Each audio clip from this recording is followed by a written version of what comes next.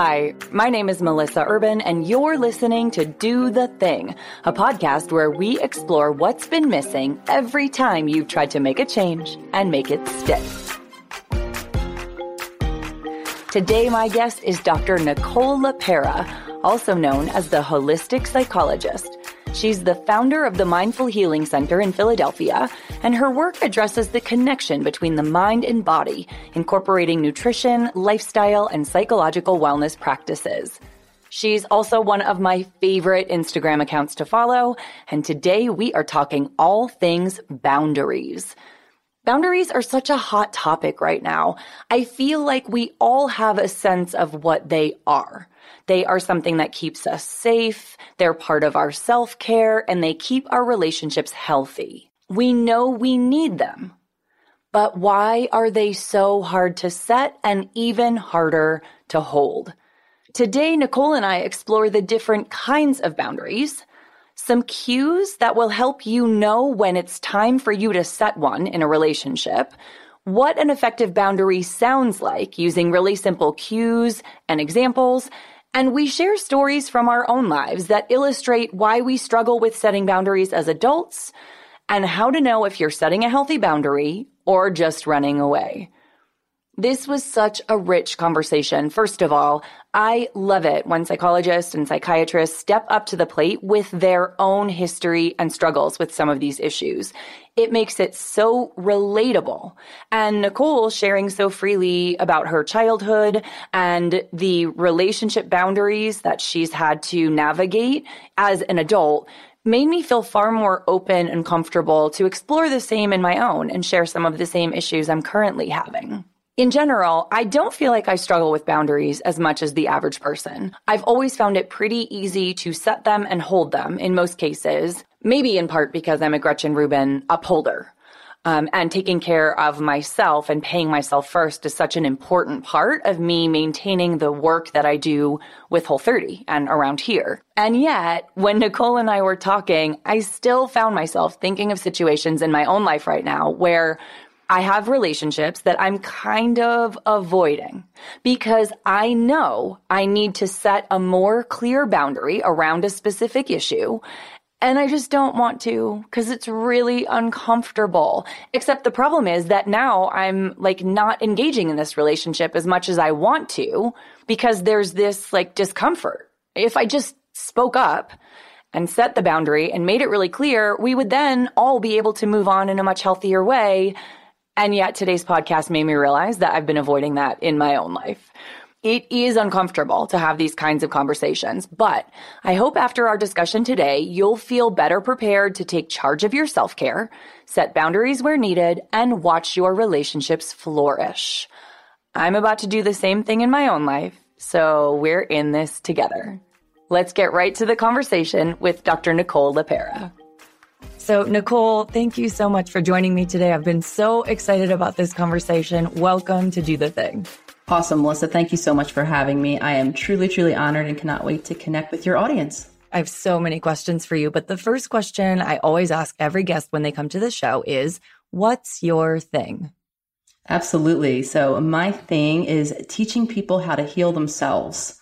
Oh, I love that. That's so simple and concise. So simple and concise. I love it. Okay, so the premise of this discussion, when I asked my community, what were some things you wanted us to discuss? The topic that kept coming up over and over again are boundaries. And I feel like boundaries are really having a moment right now. Everyone's aware that they exist and people kind of have this assumption that they need them and that they're healthy for them and they're part of self-care. But let's go all the way back to the beginning. How would you define boundaries? Yeah, absolutely. I think the simplest, most understandable definition of what a boundary is, it's a limit essentially of what's okay and what's not okay. Oftentimes we think of boundaries in the context of relationships. So a limit about what's okay or not okay in the context of relationships, I think is a really understandable definition. And boundaries are highly personal, right? They're personal to ourselves and where we are in that moment. They're personal to each relationship. So you might have different boundaries with different people or in different situations. 100%. I actually love that you pointed that out, because I don't think as often there is not a universal formula, a kind of a one size fits all model. And I think that's what's often challenging, honestly, when we think about boundaries, because I think it is up to us to find the definition in the space. And sometimes, to speak to your point, it does vary in terms of where we are in life. It could shift and change over the course of our lives. And it can also shift and change, in different relationship contexts as well, for sure. Yeah. So why do we need to set boundaries? Like, why are boundaries so important for our self-care and our safety and our growth? For many reasons. I think that we're able to, function most authentically when we have limits. I think we're able to appreciate and have the longest standing and most sustainable version of a relationship when we have limits in place.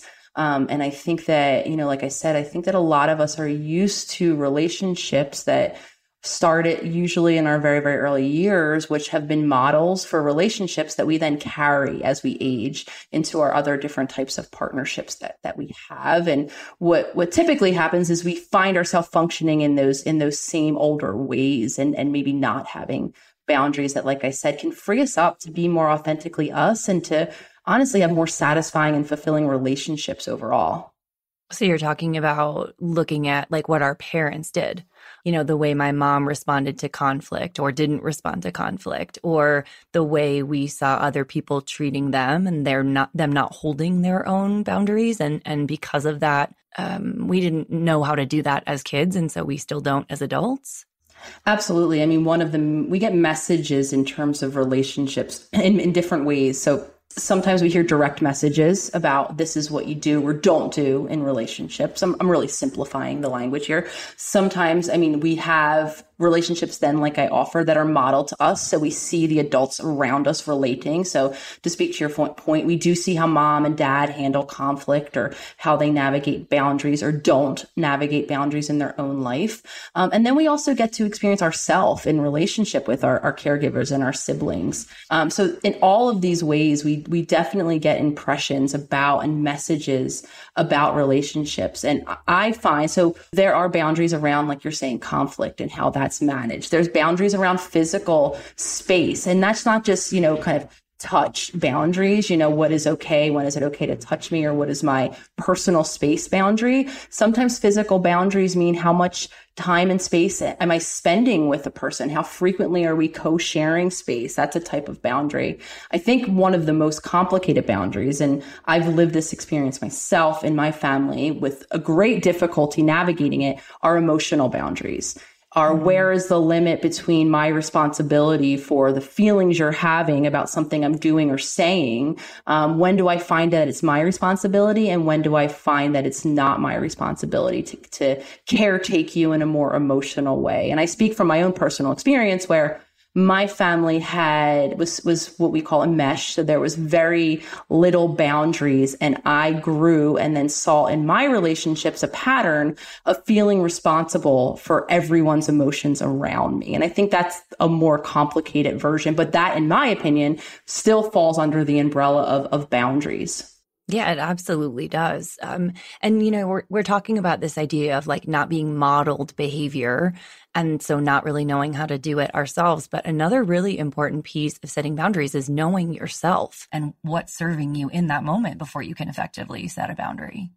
100%, Melissa. And I actually think that's the first step. I think that connecting with the self is a part of the healing journey that I've worked with myself, reconnecting with myself, and I work with clients to do that. So I think we have to show up and be aware of how these different relationships make us feel when we're engaging in them. And that's how we can get some clarity in terms of what we might need to shift or change. But it originates first and foremost with us knowing ourself and the role that we're playing in each of our relationships that we find ourselves in. When I think about setting boundaries in my own life, either the boundaries I've set or the ones I know I need to set, I just get this like generally kind of icky feeling in my belly when I think about like engaging with this person or talking about this subject. I get this like, I just don't want to do it, or this just feeling really uncomfortable. Like that's my first clue that there is something about this relationship that is taking more than it's giving, and that I need to discover like what that looks like and how I can set a boundary there. What are some other clues in our life that we may need to look at and set boundaries? I think that's a really great start point, is how does this relationship, when I'm thinking about it, when I'm engaging it, when I leave it, make me feel?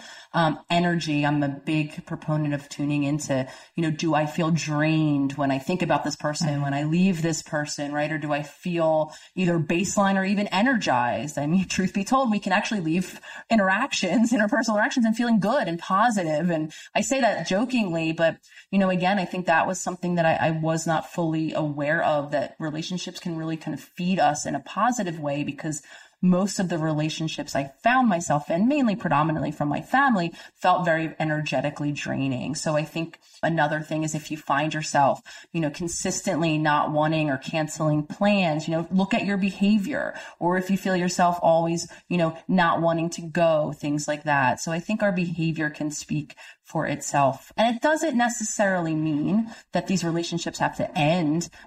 We might need to just change the rules or the limits or the ways that we're showing up in them. That can be so hard though. I think about, I'm not a people pleaser. It's not very hard for me to like hold my boundaries and once I've realized them, or to say no.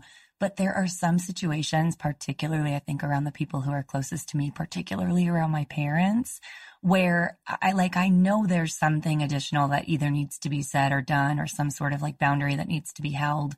But I don't want to do it. It's almost easier to like feel icky and absorb that than it is to have this difficult discussion. And I can't be the only one who feels like that.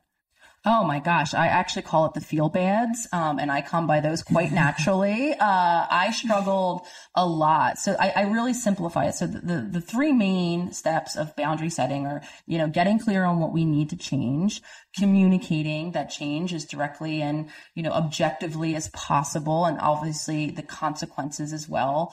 And then the third step is navigating the feel bads that come, oftentimes, especially those of us that are like myself and that feel intrinsically responsible for everyone else's emotions. They're going to come and they're going to be really, really powerful. And the pep talk, I guess, that I always give to people is, sometimes walking through the discomfort of setting a boundary now allows the relationship to evolve in something that's more sustainable in the future. Because what starts to happen if we keep showing up into a relationship that's either depleting us or not feeling energetically equal or just not feeling as satisfying as it can be, before I know it, and this is natural, before I know it over time, I start to get upset at the person on the other end of the relationship, and get resentful. Yes. And resentment Yes. can 100% kill a relationship and not make it sustainable over time. And the reality of it is, Melissa, is we really need to look at ourselves, because it's not that person's fault that we kept overstepping our own boundaries. It's really ours. And it was our responsibility to do the hard thing and maintain the boundary. And I'm not trying to invalidate. I mean, it was incredibly difficult to do these boundary settings and keeping the boundaries up amidst all of the feel bad. But like I said, I truly believe that on the other side of that is a much more sustainable relationship for both parties. Oh my gosh. I can relate to that so much, that like that feeling of being resentful, except it's kind of not their fault because I haven't communicated what I needed. I haven't even given them the opportunity to give me what I need in this relationship. And what ends up happening with me is that I just pull away entirely. I'm like, this doesn't feel good. And yet I either don't know what I need in the situation or I'm having a hard time communicating. So I just disappear. And then I have no relationship with this person. And like, that's not what I want either. So I'm kind of shooting myself in the foot. Yeah, 100%. I could not agree more. And part of the reality too, which I think also complicates it, especially when we're talking about family, which are for most of us the longest relationships that we've ever had as we've walked this planet. But I say that because the longer the relationship has been in place in your life, the more, in some sense, there's been expectations that have been maintained over that amount of time, right? So when now you're in year whatever it is of this relationship, and now you are deciding to show up differently, in one really simple sense, you're violating now the expectation of the other person. They're not used to you showing up or not showing up in these ways, right? So they're a little bit confused. So I do think that there's that interim step of coming to the table, labeling what's no longer working, right? Giving an indication of what will shift or change if the thing doesn't, resolve itself, or if the person doesn't get on board, whatever it is that you need to happen. And then, like I said, an adherence to that boundary. But I think without that second step, you're really limiting the possibility that you could have someone on the other side of this conversation that either has no idea that this has been an issue, or if they do, they have some awareness of how it can change to make the relationship better for both of you. Not to say that everyone's going to be a receptive listener, because I think that's also another challenging part of this, is when the person on the other side isn't having it.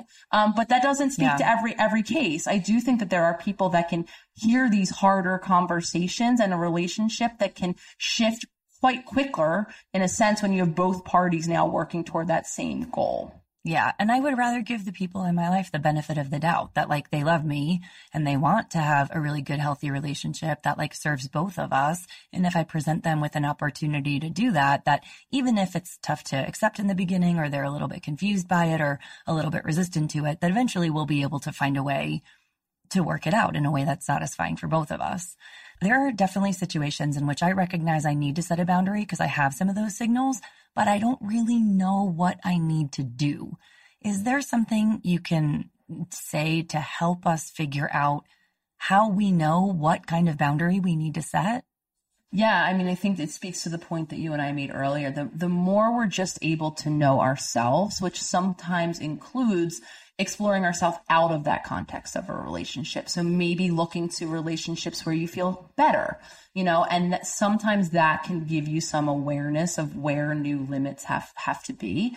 Sometimes if you look around and none of your relationships, really feel good, then I think the journey is to find the feel good ways, within ourselves. And sometimes that starts first and foremost with, okay, how do I feel my best?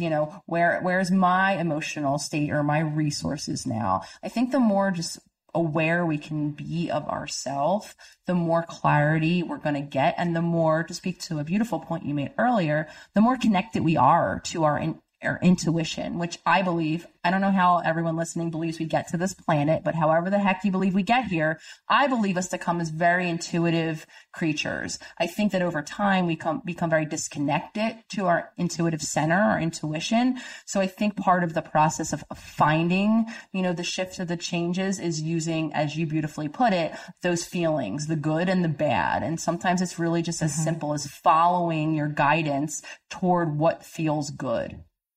I just had a major light bulb moment from the first thing you said, which is look at situations in which you feel really good and then compare them to the situation that makes you feel kind of bad.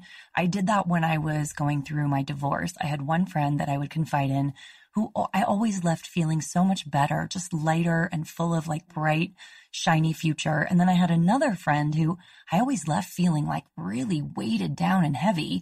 And when I compared them, I realized that the second friend was constantly complaining about my ex to me. And I think she was doing it because she thought that, she wanted to be on my side, but all it was doing was making me feel worse. I didn't need her to be super negative. And as soon as I set that boundary with her, look, I really want to talk to you and confide in you, but we can no longer talk smack about my ex that doesn't serve me. That relationship got so much better. Yeah, that's a really, really great example. Similar to my experience, what I realized, I would look around and I found that most of my relationships were based on a more mutual complaining, venting model. And what I know of my own past and my own history, the connection there was connection, meaning my mom was very, very emotionally distant. The only dialoguing where I felt like I could relate to my mom was based in mutual complaints. or stress. So that was how I learned to connect. So part of it was me waking up to that reality that I was replicating that type of connection in all of my relationships. So to speak to the point, I felt incredibly lost when I realized, okay, well, that doesn't feel good. It feels good on some level because it feels familiar. But I don't feel positive. I feel heavy. I feel worse off because we were just complaining the whole time. So then I had to discover for myself how to function in a relationship in a way that allowed me to feel light. Yes, yes, yes. I can relate to that too. Yes. When we're talking about this idea of, thinking we need to set a boundary, one of the things that I've noticed is that in my past, I would call it setting a boundary, but I was really just like running away or avoiding something that was hard. How do we know if we're setting a boundary in a healthy way that serves us, or if we're really just like pushing the person away or trying to like escape? Yeah, absolutely. That's such a great distinction there. So I think one clue is if you're able to identify a pattern in just your general way, if you self-define as someone who runs away or avoids, that would be something that I would be aware of. I am one of those people as well. I do not like any version of conflict because quite honestly, it makes me, here comes that word again, feel bad. And I don't like to feel bad. So I prefer just not to deal with the conflict. So that was, so I totally haven't. So knowing that about myself, allowed me to just be alert, and to be a little more kind of, erring on the side of really questioning when I was leaving. I learned to question my escape behaviors because I knew what that was for me.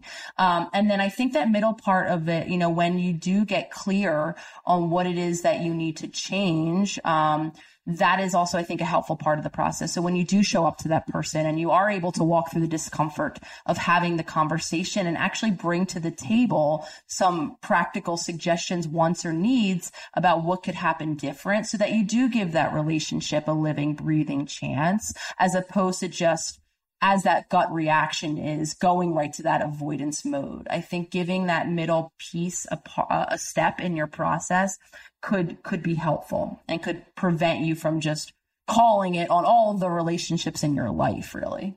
Right. Yeah. I mean, that was basically how I used to operate, which was like, if you kind of like stepped too far, if you called me on my crap, or if you, kind of saw through me and like made me own up to it, I would, quote, set a boundary, which basically just meant I would cut you out of my life so that I didn't have to process or deal with it. And obviously that's not healthy. And that's not what we're talking about.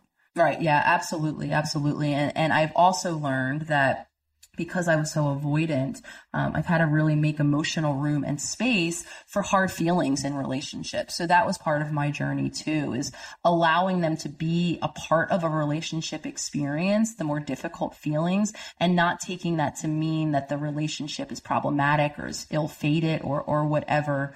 This is bringing up, like, I just had this like flash where setting a boundary always has to be based on your own like work and growth and self-knowledge. It can never be just about someone else's behavior. I don't know if that makes sense, but it's almost like if I'm setting a boundary just because I'm not really looking internally, I'm just looking at your behavior, I don't actually know if that boundary is serving me or not. I have to look inward first to make sure that that boundary is coming from a place of like my self-care. Does that make sense? Yeah, 100%. Absolutely. Because I think sometimes, especially, in those moments of wanted escape or avoidance, for me, my clue was really based on my own personal history. I was able to make that connection that that's actually what I was doing. And it wasn't me just leaving an ill-fated relationship. It was me trying to avoid based on that pattern that, again, I know comes from my own individual journey on this planet thus far. So I do agree with you. I think we have to understand ourselves again at that really deep level to be able to differentiate what's really going on for us in relationships. Because if you follow me, something you'll often hear me say is it's more often not about the other person at all. Yes, they're showing a behavior that is, in a sense, I'm reacting to, if you will. But really, I've run that behavior through a subconscious filter that is based more in my past and my past experience, and not really often not even accurate or applicable to the current situation. But that's where my reaction will come from if I'm not self-aware enough to know that I have that particular filter, if that makes sense. Yes. It does make sense. And I hear you talk about that, and I agree with that so much. And I feel like that's another, I sometimes see someone who will like weaponize a boundary. Like it's not, they're saying it's a boundary, but it really is some kind of ultimatum that they're sort of wielding over the other person's head. And again, that feels like an overreaction to something that just is like, you're not getting in touch with your own feelings or accepting enough responsibility in this situation. How do you describe the difference between a boundary and an ultimatum? Yeah, I love that. And I think that's an important, distinction to make. And I think the difference is a boundary really is coming from the I focus, the I point of view, meaning this is my limit. This is why this old way doesn't work for me. Maybe we can even add, and this is why it makes me feel, if we want to get the feeling in there, and this is what I will need to do for myself to self-care, as opposed to if you do this thing, I will do this thing in response to you. That could look the same. That might mean me leaving the relationship, but in an ultimatum spin of it, it's more in a punishment kind of mentality. I'm leaving so that you suffer. In the boundary version, it's I'm leaving so that I heal. That's exactly what I was looking for. It's the sense I had, but I didn't know how to describe it. I love that distinction. I think it's incredibly important.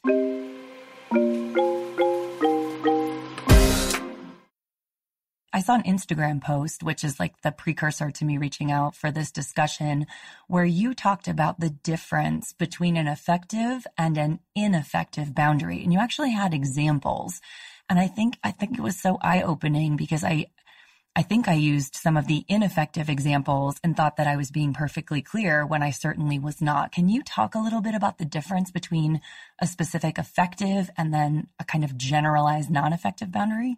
Absolutely. I think it can be really helpful to give people some of the dialogue, the how to communicate aspect of it. So first thing to keep in mind is I'm a big proponent of objective language. So as objectively as possible that I can make statements, avoiding yous, and things like that. Y-O-U. I don't know if you can understand me with my accent. Yeah. That word, not me, but you. So a non-effective, quick and easy example, right, is, maybe saying this to your family. I'm not coming over because you guys are crazy. Okay. Statement being, I'm not coming over anymore, which is, I think, important. Maybe you do want to set a physical boundary or a time boundary around family, but we really go off a little bit into the more subjective end of things, right? When we say something like you guys are crazy, might be true. Maybe you do experience your family as crazy. Okay. A better way to say something like that is, right, I will not be able to spend time with you say the reason that you feel they're crazy is the topics they talk about, right? I will not be able to spend time with you if whatever topic it is brought up, or I will not. So for me, and this is my example, my family has a big health preoccupation with my chronically ill mother. It became, as I came to realize, as I allowed it into my consciousness, the only topic of conversation in my family. So one of my boundaries that I actually spoke to my sister, with whom I was pretty close, I had to tell my sister, I will not have a conversation about mom's health anymore. So that was just an objective statement. Objective language really does help decrease the defensiveness of the other person. Because as soon as we hear any version of you or what can be felt as a blame, such as you guys are crazy, our defenses go up and we become non-receptive to the following half of the message. I think it's helpful to state the issue. I think so. Like I said, this topic doesn't work for me. So that's like the stated issue. It's helpful to state the consequence. If this topic is the only topic that can be discussed, I have to limit my conversation with you so that the person knows what to expect. Another incredibly critical tip, not to communicate this or any of these boundaries in a heightened emotional state. So not when you're upset or you're screaming or yelling or you're emotionally activated, because then all of those tips go right out the window. You're not going to find the objective language to use. You're going to use probably some choice words and it's not going to be heard. Chances are the other person's going to be feeling some energy as well. And then what you're in is actually a conflict, and not a communication at all. So that actually goes up to my number one suggestion is when these conversations are going to be had and these limits are going to be defined, making sure that not just for you, it's okay. It's one thing that you're in a good balanced emotional state, but the most important role that will determine whether communication is successful or unsuccessful is the role of the listener. So it's just as important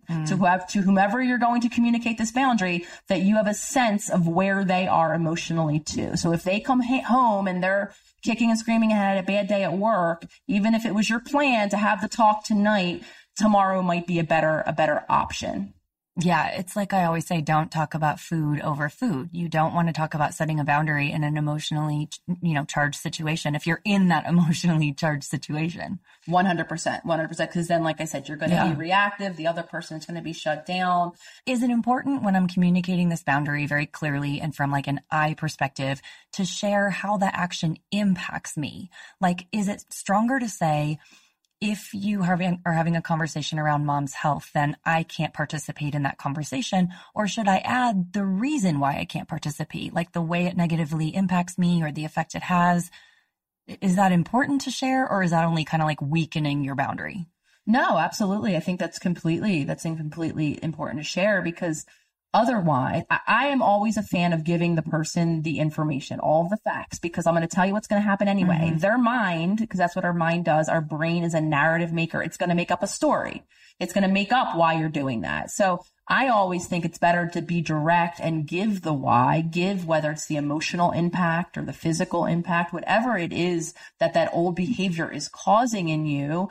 I think it can actually open the door for possibly not immediate, but over time, empathy and understanding from that person. The person possibly can come to understand why that behavior was problematic in that way for you. Even if they don't agree, I think that could go a long way in kind of telling or speaking why you're doing it. So definitely, I think that can actually strengthen the communication. Okay, good. I was helping a woman establish boundaries with her sister-in-law around her kids and her parenting via DM on Instagram. She was asking me for some advice. And what she kind of came back with was, okay, I know I need to set that boundary. I'm working on, I'm going to do it. I'm going to send her a text message. And I was like, oh, I really think you need to do this in person. How important is it to set these boundaries in face-to-face communication or in as direct communication as is possible given your circumstances? Yeah, absolutely. I mean, I think, if the face-to-face is possible, obviously then you get all of the value of the nonverbals and the cues and the energy, and you're just really there and present. And obviously, depending on how close the relationship is to you, I think that there could be value there. I am always a proponent, though, of a boundary is hard. So if, there needs to be a little bit of distance as you're practicing setting boundaries, whether that means via text or whatever it is, you say that, write the text, throw the phone across the room and run away. No, I'm just joking. But you know what I mean? I think that a boundary is better than none. Let me put it that way. But obviously I know that there can be some hurt and things like that occur if these sort of messages are delivered, in text message. I will be honest. There were many times where I did deliver messages, especially to my sister, in a text message, because the overwhelm based in my just codependent and meshed emotionally codependent family was a lot for me. So when I would try to have these communications in person, there was quite a reaction, and it made it hard to continue the communication. So I've definitely used the text message method, especially as I was learning boundaries. So like I said, I think boundary is a boundary, but of course, if you can show up and sit through the discomfort of having the conversation, like I said, that could also be really incredibly valuable for both of you. I like that, though. A boundary is a boundary, and I definitely agree. And I guess the other, thinking about it from another perspective, if you suspect that it's going to be received poorly because it's a brand new behavior for you, or you're kind of switching up the dialogue in the relationship, maybe sending a letter or a text message gives the other person a chance to process it, so that they don't react so defensively or emotionally in the moment. And maybe that could facilitate better conversation. So I can kind of see that point as well. 100% time, as I'm always want to say, is sometimes our best friend. Meaning with time, things can settle. Our emotional brain can turn down a notch or two. And then can make space for another reframe or another assessment or just another option of how to respond. And again, because that doesn't mean, Melissa, now, once it's said, then there could be a reaction. I mean, that's the thing. I mean, there might be feelings that get thrown about when the person hears this new limit. Not everyone is going to react favorably. Not everyone is going to know what you're even doing when you try to set a new boundary in a long-standing relationship, and they might not act favorably. Chances are because the person that you're communicating with either doesn't know what boundaries are or does not have them in their world. So when you are coming at them with a limit, they're not used to that. Aside from what I was talking about earlier, violating an expectation, might be a human who does not offer this to themselves, who does not give themselves boundaries in their life. So how the heck are they going to be able to understand where you're coming from? They're just not. And I just think that's an important kind of knowledge to hold in those moments, because I know how frustrating it can be when the person doesn't get it. Yes, I definitely am going to ask a few questions about how to handle it when someone responds to a boundary. Okay, so I've stated my boundary, right? I told my girlfriend, I really want to continue to share my divorce situation with you, but we can't talk poorly about my ex. It doesn't serve me. It makes me feel really crappy. It's not how I want to do it. Then I'm in conversation with her and she forgets or she brings something up. I assume the next step is just to gently remind her of the boundary, but what happens if that doesn't work? How do we actually hold these if people either forget in quotey fingers, or if they just won't respect what you're asking them to do? There are a couple options. So there's an indirect guidance away of that topic. So if you can be savvy enough to steer conversations without having to directly say it, I think that's a good initial step. Then there's obviously the stating it as you are. And then I think that there has to be, because again, that third and final step is maintaining the boundary.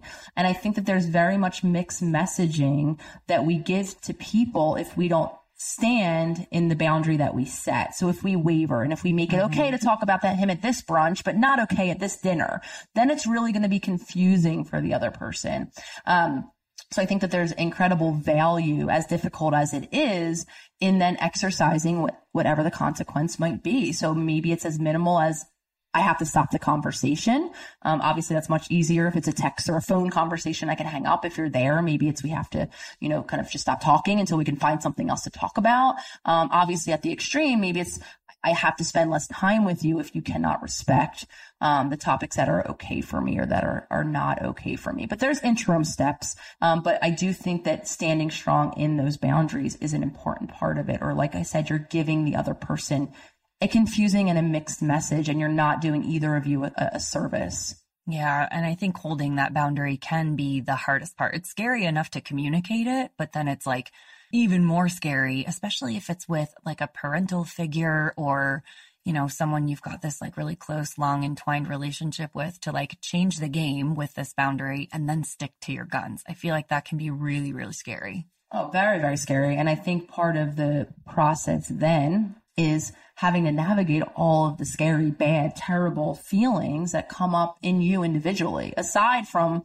the feeling, the perceptions that the other person might offer you, because I did have to weather some of that too. As I started to enact boundaries, I would hear words like I'm selfish, and it challenged me because I don't want to be a selfish individual. So I really had to then sit within myself and remind myself and redefine what selfish is, that wasn't selfish what I was doing, that self-care is not selfish. So part of it is then our work, emotional work, even to navigate what comes up for us, whatever version of feel bad or guilt, aside from what the other person's offering to us. Some of us are just going to feel badly on our own. So it's really about standing strong in our boundary while internally it's hard. We're uncomfortable. Mm-hmm. And it's fantastic if someone comes back with a reaction like you're being selfish or you're not being compassionate. What I try to do is I try to sit in it and see if I can find that. Is there an aspect of it that's true? Can I do better?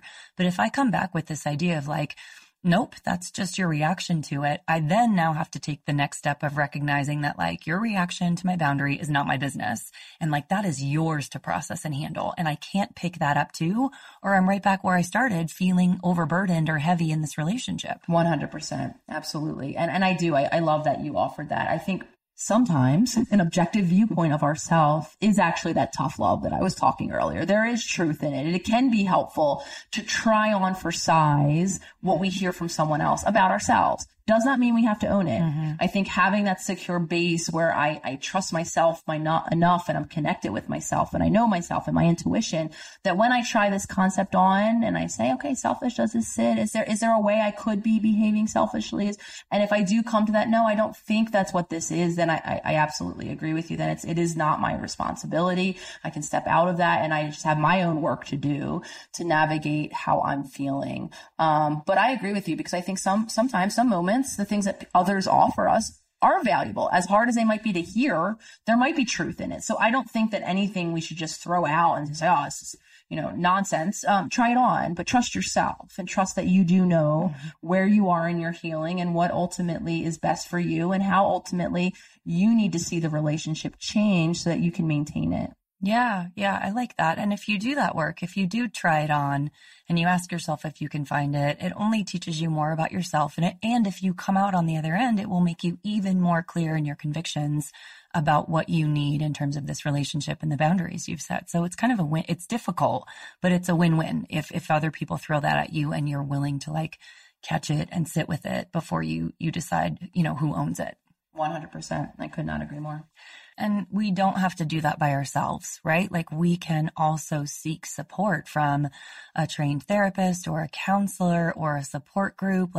We may be in this difficult situation where we know what we want and we set some boundaries, but we can also feel conflicted or need support. And that's a really great opportunity for us to seek help elsewhere. 100%. I think that any support, any version of a positive boundaried relationship, anywhere where we can feel like we have an outlet, like we're seen, like we're heard, like we're engaging in a positive, supportive experience, I think can go a long way in helping us navigate and mitigate what for some of us is a really difficult and unchangeable situation. Well, I feel like you are that person for me. Finding your Instagram feed and diving into your resources and signing up for your newsletter and future self-journaling has been really, really helpful for me. I'm actually about to start a round of future self-journaling with my boyfriend. I've just introduced him to it. I love it. I think it's going to be a game changer. All right. So at the end of every episode, I ask all of my expert guests, what's one thing you can recommend for listeners who are ready to start setting and holding boundaries? One thing I can recommend is get to know yourself. Just spend time just discovering yourself. I think that's the unifying tie here. Knowing yourself, start to learn what makes you feel good and not good, and then start to pay attention to those things in your relationships and really tune into that intuitive center that you all have out there, I assure you, and really let that be your guide and guidance in terms of all things relationships. And I think that will never steer you wrong. So a lot of self-love, self-care, and self-time, I think, is my number one suggestion. I love that so much. Can you tell us where people can find you and maybe share a little bit about some of the exciting things you have coming up? Absolutely. A main motivator for me back when I said what I do is I teach people how to heal themselves. I believe in that at my core.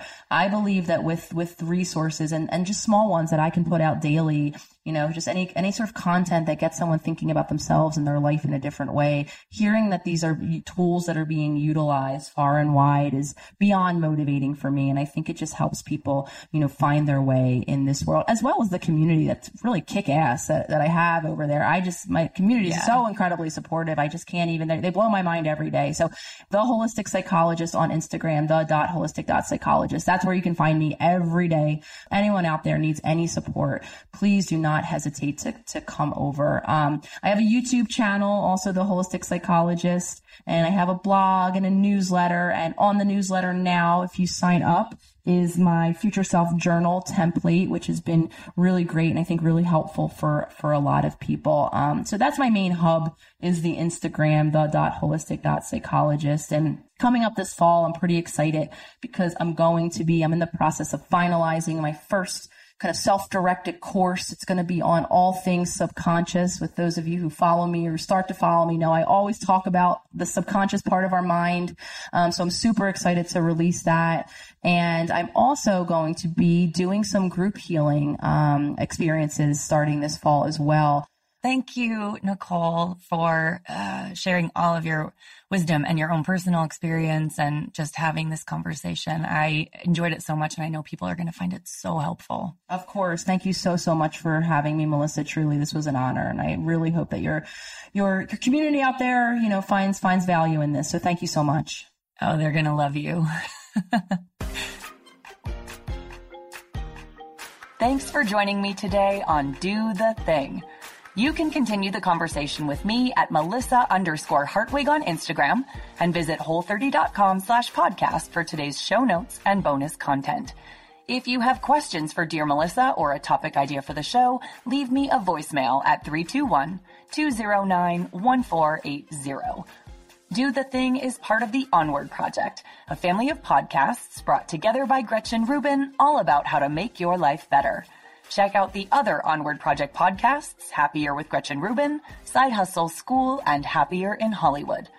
Finally, before you leave, please subscribe, leave a review, and invite your friends to do the thing. See you next week.